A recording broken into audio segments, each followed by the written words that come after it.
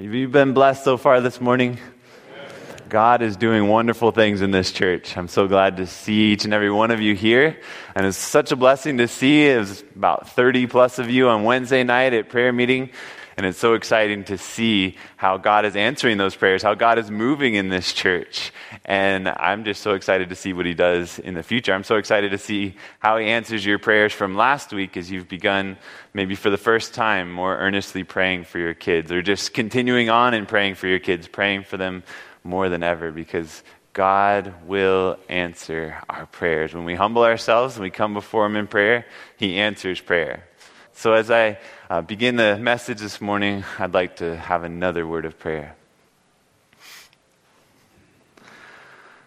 Father, we've been so blessed already this morning as we focused on you, on worshiping you in songs, and heard the beautiful trumpet music and how it had lifted up Jesus. Lord, we've already been blessed. But we're not satisfied until you come by the power of your Holy Spirit and you change our hearts, that you speak to us through your word, that you move on us in a transformational way. Lord, we want to walk out of the doors of this church different people than the ones that walked in, more determined to follow Jesus with our whole hearts. Lord, this is a miracle that only you can work, so we ask that you would come, that you would be here through the power of your Holy Spirit, that you would touch our hearts, and that we would walk out of here saying, the only thing I can say is that I have met with Jesus. Thank you for being here. In the precious name of Jesus, I pray. Amen. It was a few years before I was born. My brother, he's 7 years older than me. At the time, he was 3 years old. And my mom, someday, hopefully you'll get to hear her testimony, but at the time, she found herself as a single mom because her first husband, who was a pastor, had passed away in a swimming pool. Well, this day, she'd gone out to the curb to take the trash out, and she left my little brother Tyson inside just as she walked out to the curb real quickly to set the trash on the curb. She set the trash there, and as she was doing that, a neighbor came over and started to talk to her. And so she didn't know how long passed, but it didn't seem very long that she was there talking with the neighbor. And then she walked back inside the house. As she opened the front door of the house, she looked around, and the Christmas tree had been torn down. And there was my little brother, and he was just crying in a heap on the floor. He was distraught. He said, "Mommy, where were you?" The poor 3-year-old. It seemed like an eternity to him, even though it probably hadn't been very long that mom was just out taking the trash out. But he had separation anxiety. He couldn't stand the thought of being separated from his mom. And so he'd gone to the front door, and he tried the door handle, and he tried to get out through the garage, and he just couldn't get out. And so finally, in his distress, he just torn the Christmas tree down. You know, when you love somebody, you just want to be with them. You just want to be as close as possible. You have this earnest desire to be as close as possible. That's what you find in the disciples' lives. From the very first disciples who followed Jesus, when John the Baptist is there and he sees Jesus in the crowd, he says, "Behold, the Lamb of God who takes away the sin of the world."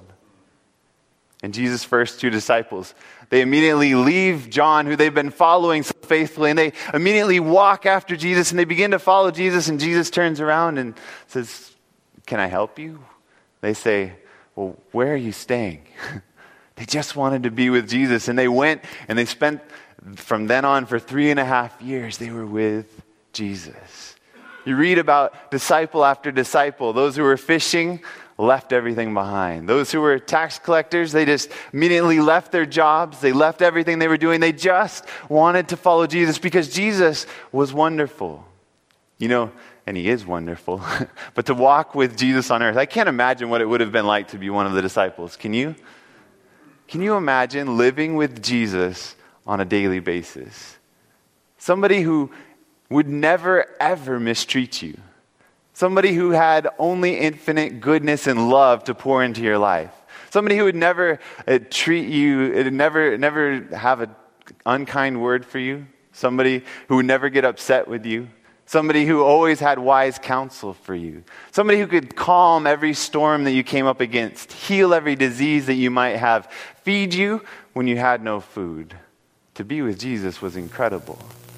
So you can imagine 3.5 years walking in the footsteps of Jesus, how incredibly attached the disciples were to Jesus.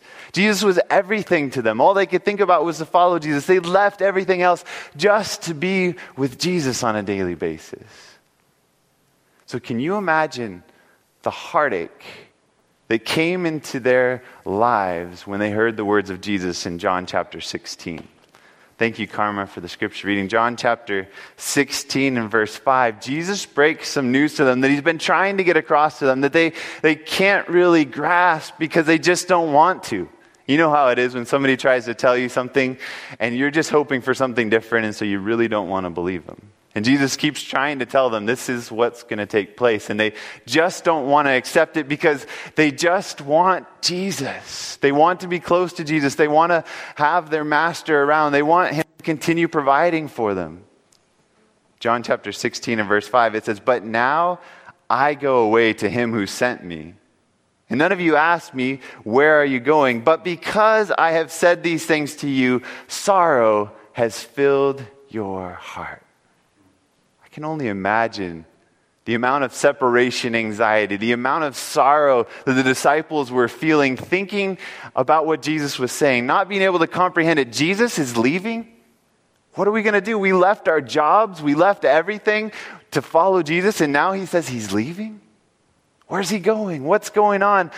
Sorrow filled their hearts. They had such heartache. They had such separation anxiety. So knowing this, can you imagine what Jesus says next in verse 7? "Nevertheless, I tell you the truth." When Jesus tells us this, we can know that this is for real. Jesus says, "Nevertheless, I tell you the truth. It is to your advantage that I go away." It's to your advantage. Can you imagine being one of the 12 disciples and sitting there thinking, okay, Jesus just said he's leaving and he just told us that it's to our advantage. It's better for us that he left. Did you know that Jesus says the same thing to you today? Did you know that the fact is that if Jesus were sitting right here in the pew, actually he wouldn't be sitting there, we'd have him preaching, wouldn't we? If Jesus in his physical body were here in this church today, it wouldn't be as good for us as what we can currently have today. That's what Jesus says. He says, it's to your advantage that I go away. The fact that I'm leaving is going to make your life so much better. Because he goes on to say this. Verse 7 continues, "For if I do not go away, the Helper will not come to you. But if I depart, I will send him to you." That word there for helper, some versions translate it as comforter. It's the word paraclete, meaning one called alongside to help.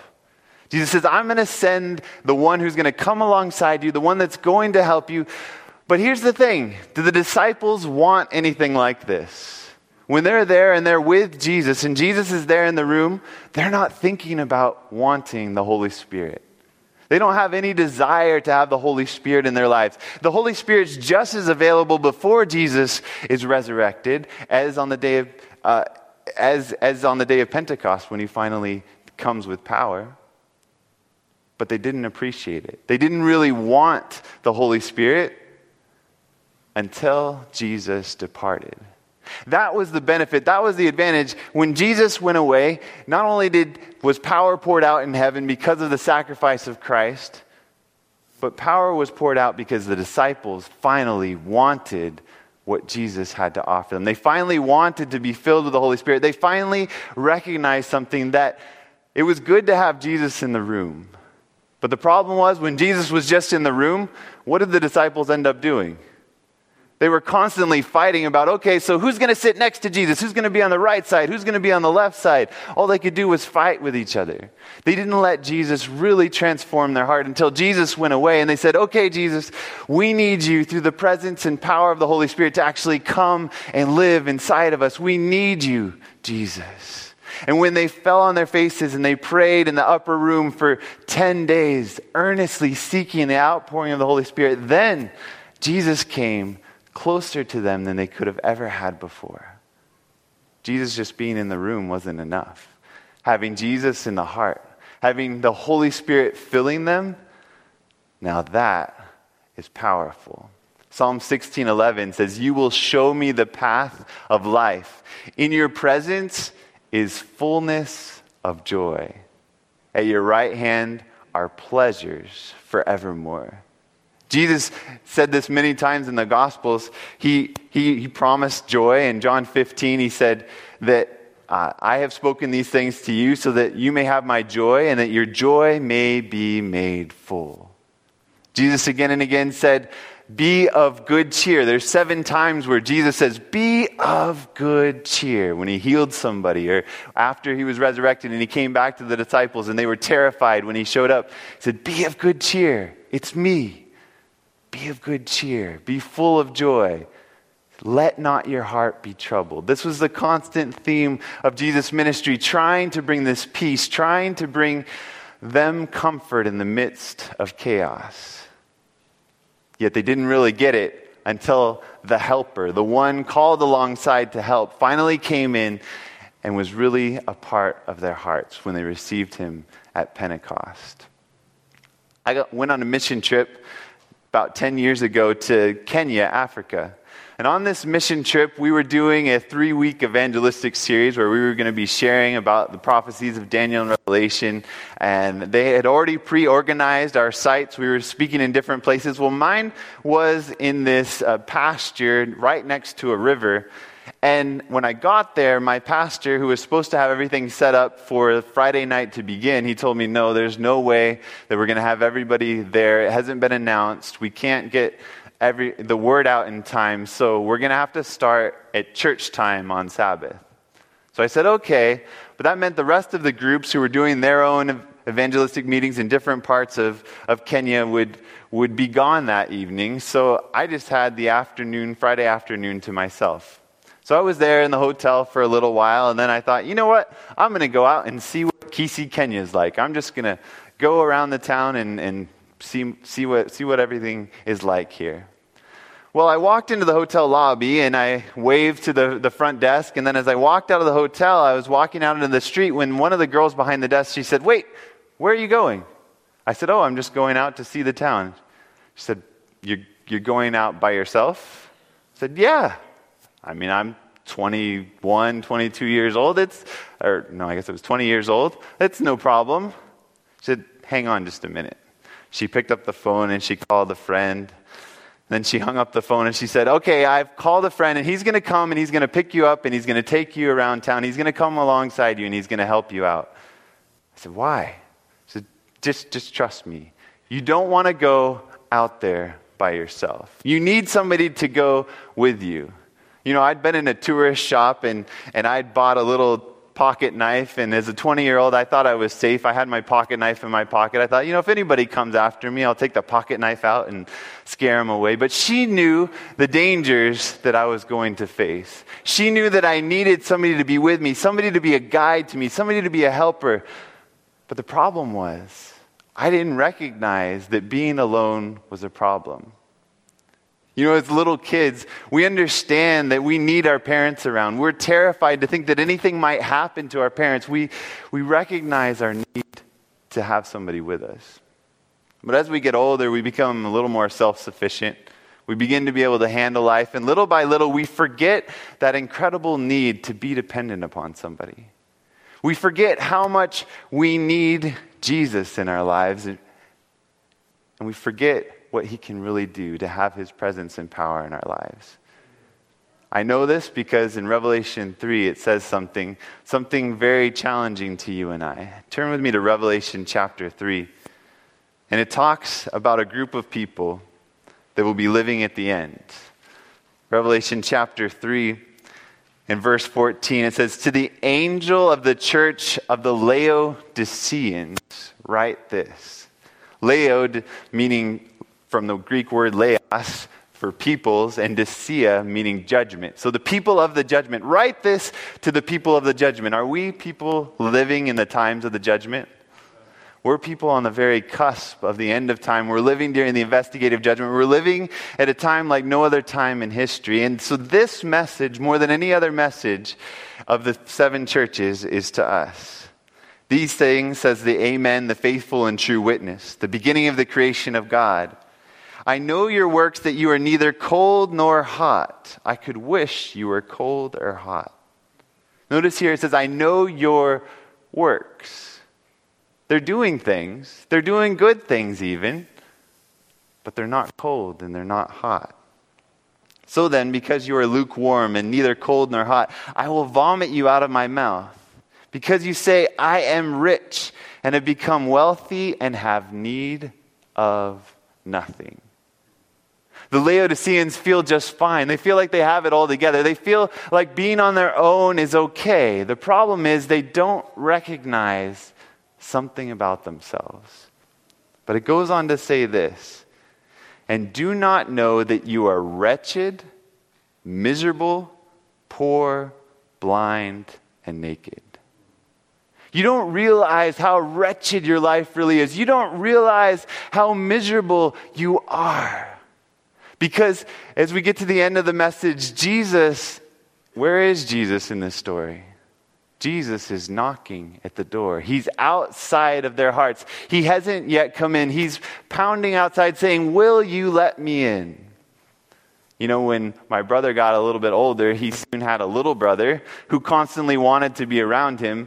And I used to go to his door. I remember he must have been maybe 10 years old or 11 years old, and I was only just this 4-year-old, and I didn't understand what went on behind his door, why he had to have the door shut and I couldn't be in there. I wanted to play with him. So I remember going to the door and just pounding on the door, Tyson, will you let me in? And I'd pound and I'd yell until finally he'd open the door and tell me to go away. Couldn't handle his little brother. There was just too much. He was a very good brother to me. He did a lot of good things for me. But sometimes you just needed space from little brother. But sometimes we get our space from Jesus. We kind of put him off and we feel like we're doing just fine. We're in church each Sabbath. We're reading our Bibles. We're praying in the mornings. We're having this okay experience, and we don't recognize that Jesus is knocking at the door of our hearts. He's saying, I want to come closer to you. I want to come a little bit deeper into your experience. I want to have a part of every aspect of your life. I'm longing to fill you with my presence. I want you to receive the Holy Spirit in a fuller way. But the Laodiceans, they feel fine. We're okay. I mean, we know the truth. We know about the state of the dead. We know about the Sabbath. I mean, we worship on Saturday. We have it all together. But Jesus is outside the door knocking, saying, won't you let me in? Let's continue reading verse 19. It says, as many as I love, I rebuke and chasten. Therefore, be zealous and repent. Behold, I stand at the door and knock. Jesus is outside the door knocking. And what does he say? He says, those whom I love, I rebuke. Those whom I love, I chasten. You know, sometimes it takes a little bit of rebuke, a little bit of chastening in our lives to recognize the miserable condition that we're really in without Jesus. Because we get used to going through life. We get used to going on our own. And we forget the joy that Jesus really wants to fill our hearts with. We forget what it would really be like to be filled with more of the Holy Spirit. You know, Jesus gives such incredible promises. Like in John chapter 14 and verse 27. I love the promises that Jesus gives us and how incredible to have these things in our lives. John 14 and verse 27 says, peace I leave with you. My peace I give to you. Not as the world gives do I give to you. Let not your heart be troubled, neither let it be afraid. Now I know this promise is here. And yet I have to confess, even just this last week, there was a day when my heart was troubled. When I was going through the day and as I was thinking about these different things that were going on and wanting to see greater things happening, wanting to see God do bigger things, I began to become troubled. I began to become doubtful. I began to say, God, what is going on? Why are these things happening? And I forget that Jesus is knocking at the door saying, won't you let me in? You know, sometimes that angst, we misinterpret it. We don't recognize it. We, in fact, get so used to it, just like the Laodiceans, who they feel like they're fine. And really, Jesus says, no, you're not. You're miserable. I want to give you peace. I want to give you fullness of joy. I want to satisfy your life. I want to fill you with my Holy Spirit. But they're saying, I'm fine. They don't really recognize how miserable they are. But I've come to realize that when in my life I feel a little down, that's just separation anxiety. I'm just feeling that tug. I'm feeling that knock on the door of my heart. Hey, Zach, do you recognize I'm outside the door right now? Won't you invite me in? Won't you plead for the Holy Spirit to come in your life? You need the helper. You need the paraclete to come in and to fill your heart. Nobody satisfies like Jesus satisfies. When that person at work is grating on your feelings and you're just ready to strangle them, Jesus is knocking and he's saying, you got a little separation anxiety. You want me to come in? I'll change your feelings. By the power of the Holy Spirit, I'll give you love and joy and peace, patience, kindness, gentleness, faithfulness, self-control. I'll fill you with all of these good things. These are the promises that Jesus gives us, and yet we rest satisfied without actually having this.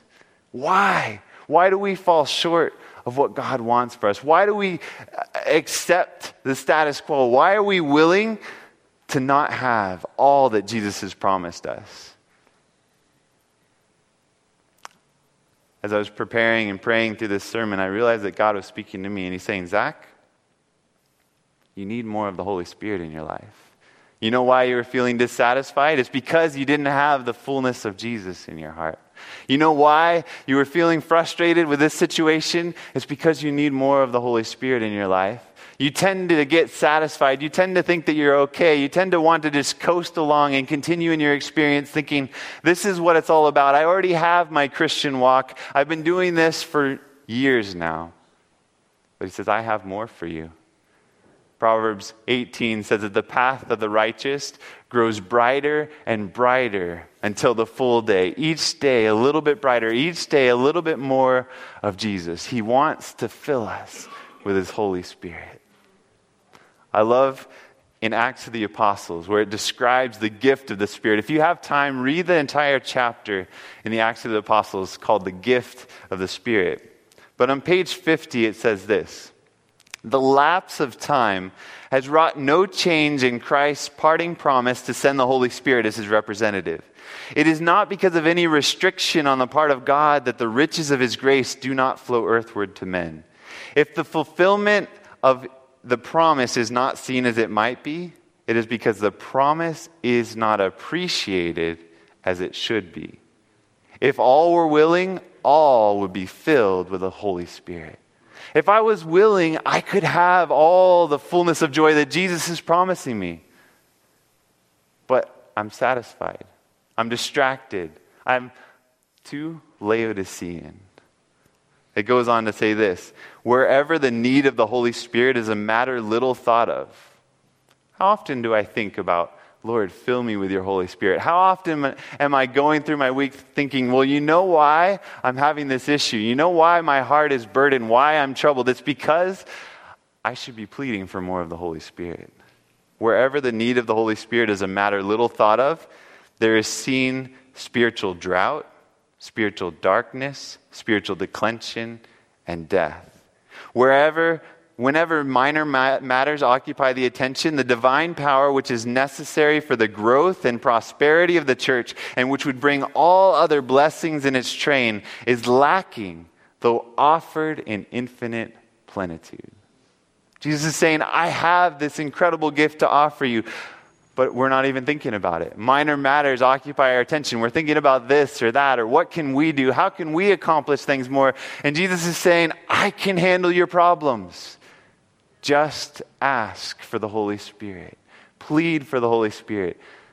And so we were just talking this last week about wanting to go as a church on a journey of seeking more of the Holy Spirit. Of saying, God, would you fill us with more of your Holy Spirit? We want to journey into what does it really take to be filled with the Holy Spirit. This quote goes on to say, since this is the means by which we are to receive power, why do we not hunger and thirst for the gift of the Spirit? Why do we not talk of it, pray for it, and preach concerning it? Why doesn't this become everything to us? Realizing that we could have Jesus, he's outside the door, knocking at the door of our hearts. If we recognize the gift of the Spirit and what the Holy Spirit wants to do in our lives, we wouldn't talk about anything else. We wouldn't pray about anything else so much as we pray for the outpouring of the Holy Spirit. Because nothing matters more than this. We're going to be on this rock for far too long if we don't finally realize our need for the outpouring of the Holy Spirit. Nothing will change our lives. Nothing will fill us with more joy. Nothing will convince our family, our friends, that it's worth being a Christian like seeing the Holy Spirit at work in our lives. He was a young salesman. He hadn't started off in too glamorous of a sales job. He started off working in a shoe shop, and he was just selling shoes when one day somebody came into his life and began to have an influence on him, and he was converted.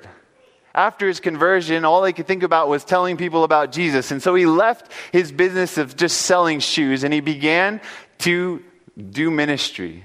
And little by little, he began to be recognized for the ministry that he was doing, and pretty soon he was hired as a pastor and evangelist. He was working in Chicago. He had this big church in Chicago, and many people were coming to hear the gospel preached, and he was doing a great work for God. From all aspects of his life, if you were to look at him, you would say, well, this man knows Jesus. This man is working for Jesus. If anybody has a relationship with Jesus, it has to be this guy. Well, he tells a story about what took place after this. Listen to the story as I read it. It says, I remember two women who used to come to my meetings. When I began to preach, I could tell by the expression of their faces that they were praying for me. At the close, they would say to me, we have been praying for you. I said, well, why don't you pray for the people? But they would say to me, they would answer, you need power. I need power? I said to myself, why, I thought I had power. I had the largest congregation in Chicago. There were some conversions at the time, and I was in a sense satisfied. He was rich and increased with good. He was convinced that he didn't need anything more. But right along, these two godly women kept praying for me. I asked them to come and to talk with me, and we got down on our knees. They poured out their hearts that I might receive the anointing of the Holy Spirit. And there came a great hunger in my soul. I knew not what it was.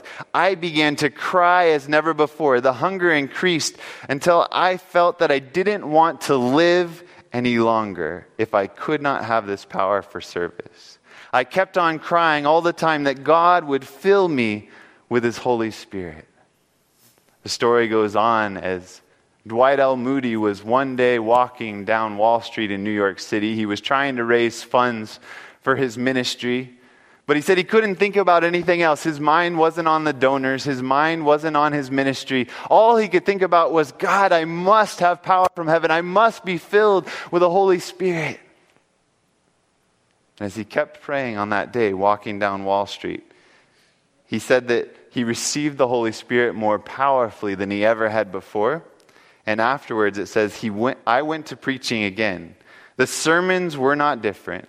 I didn't present any new truths, and yet hundreds were converted.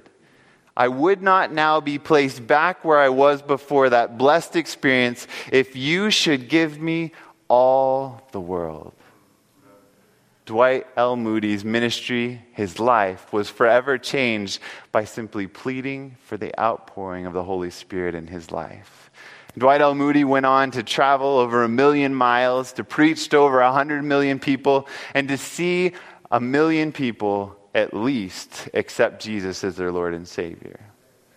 What will Jesus do in your life, in my life, when we finally recognize that we have separation anxiety? We need to be reconnected to the Savior. We need a deeper outpouring of the Holy Spirit. You know, it's to our advantage that Jesus has gone away.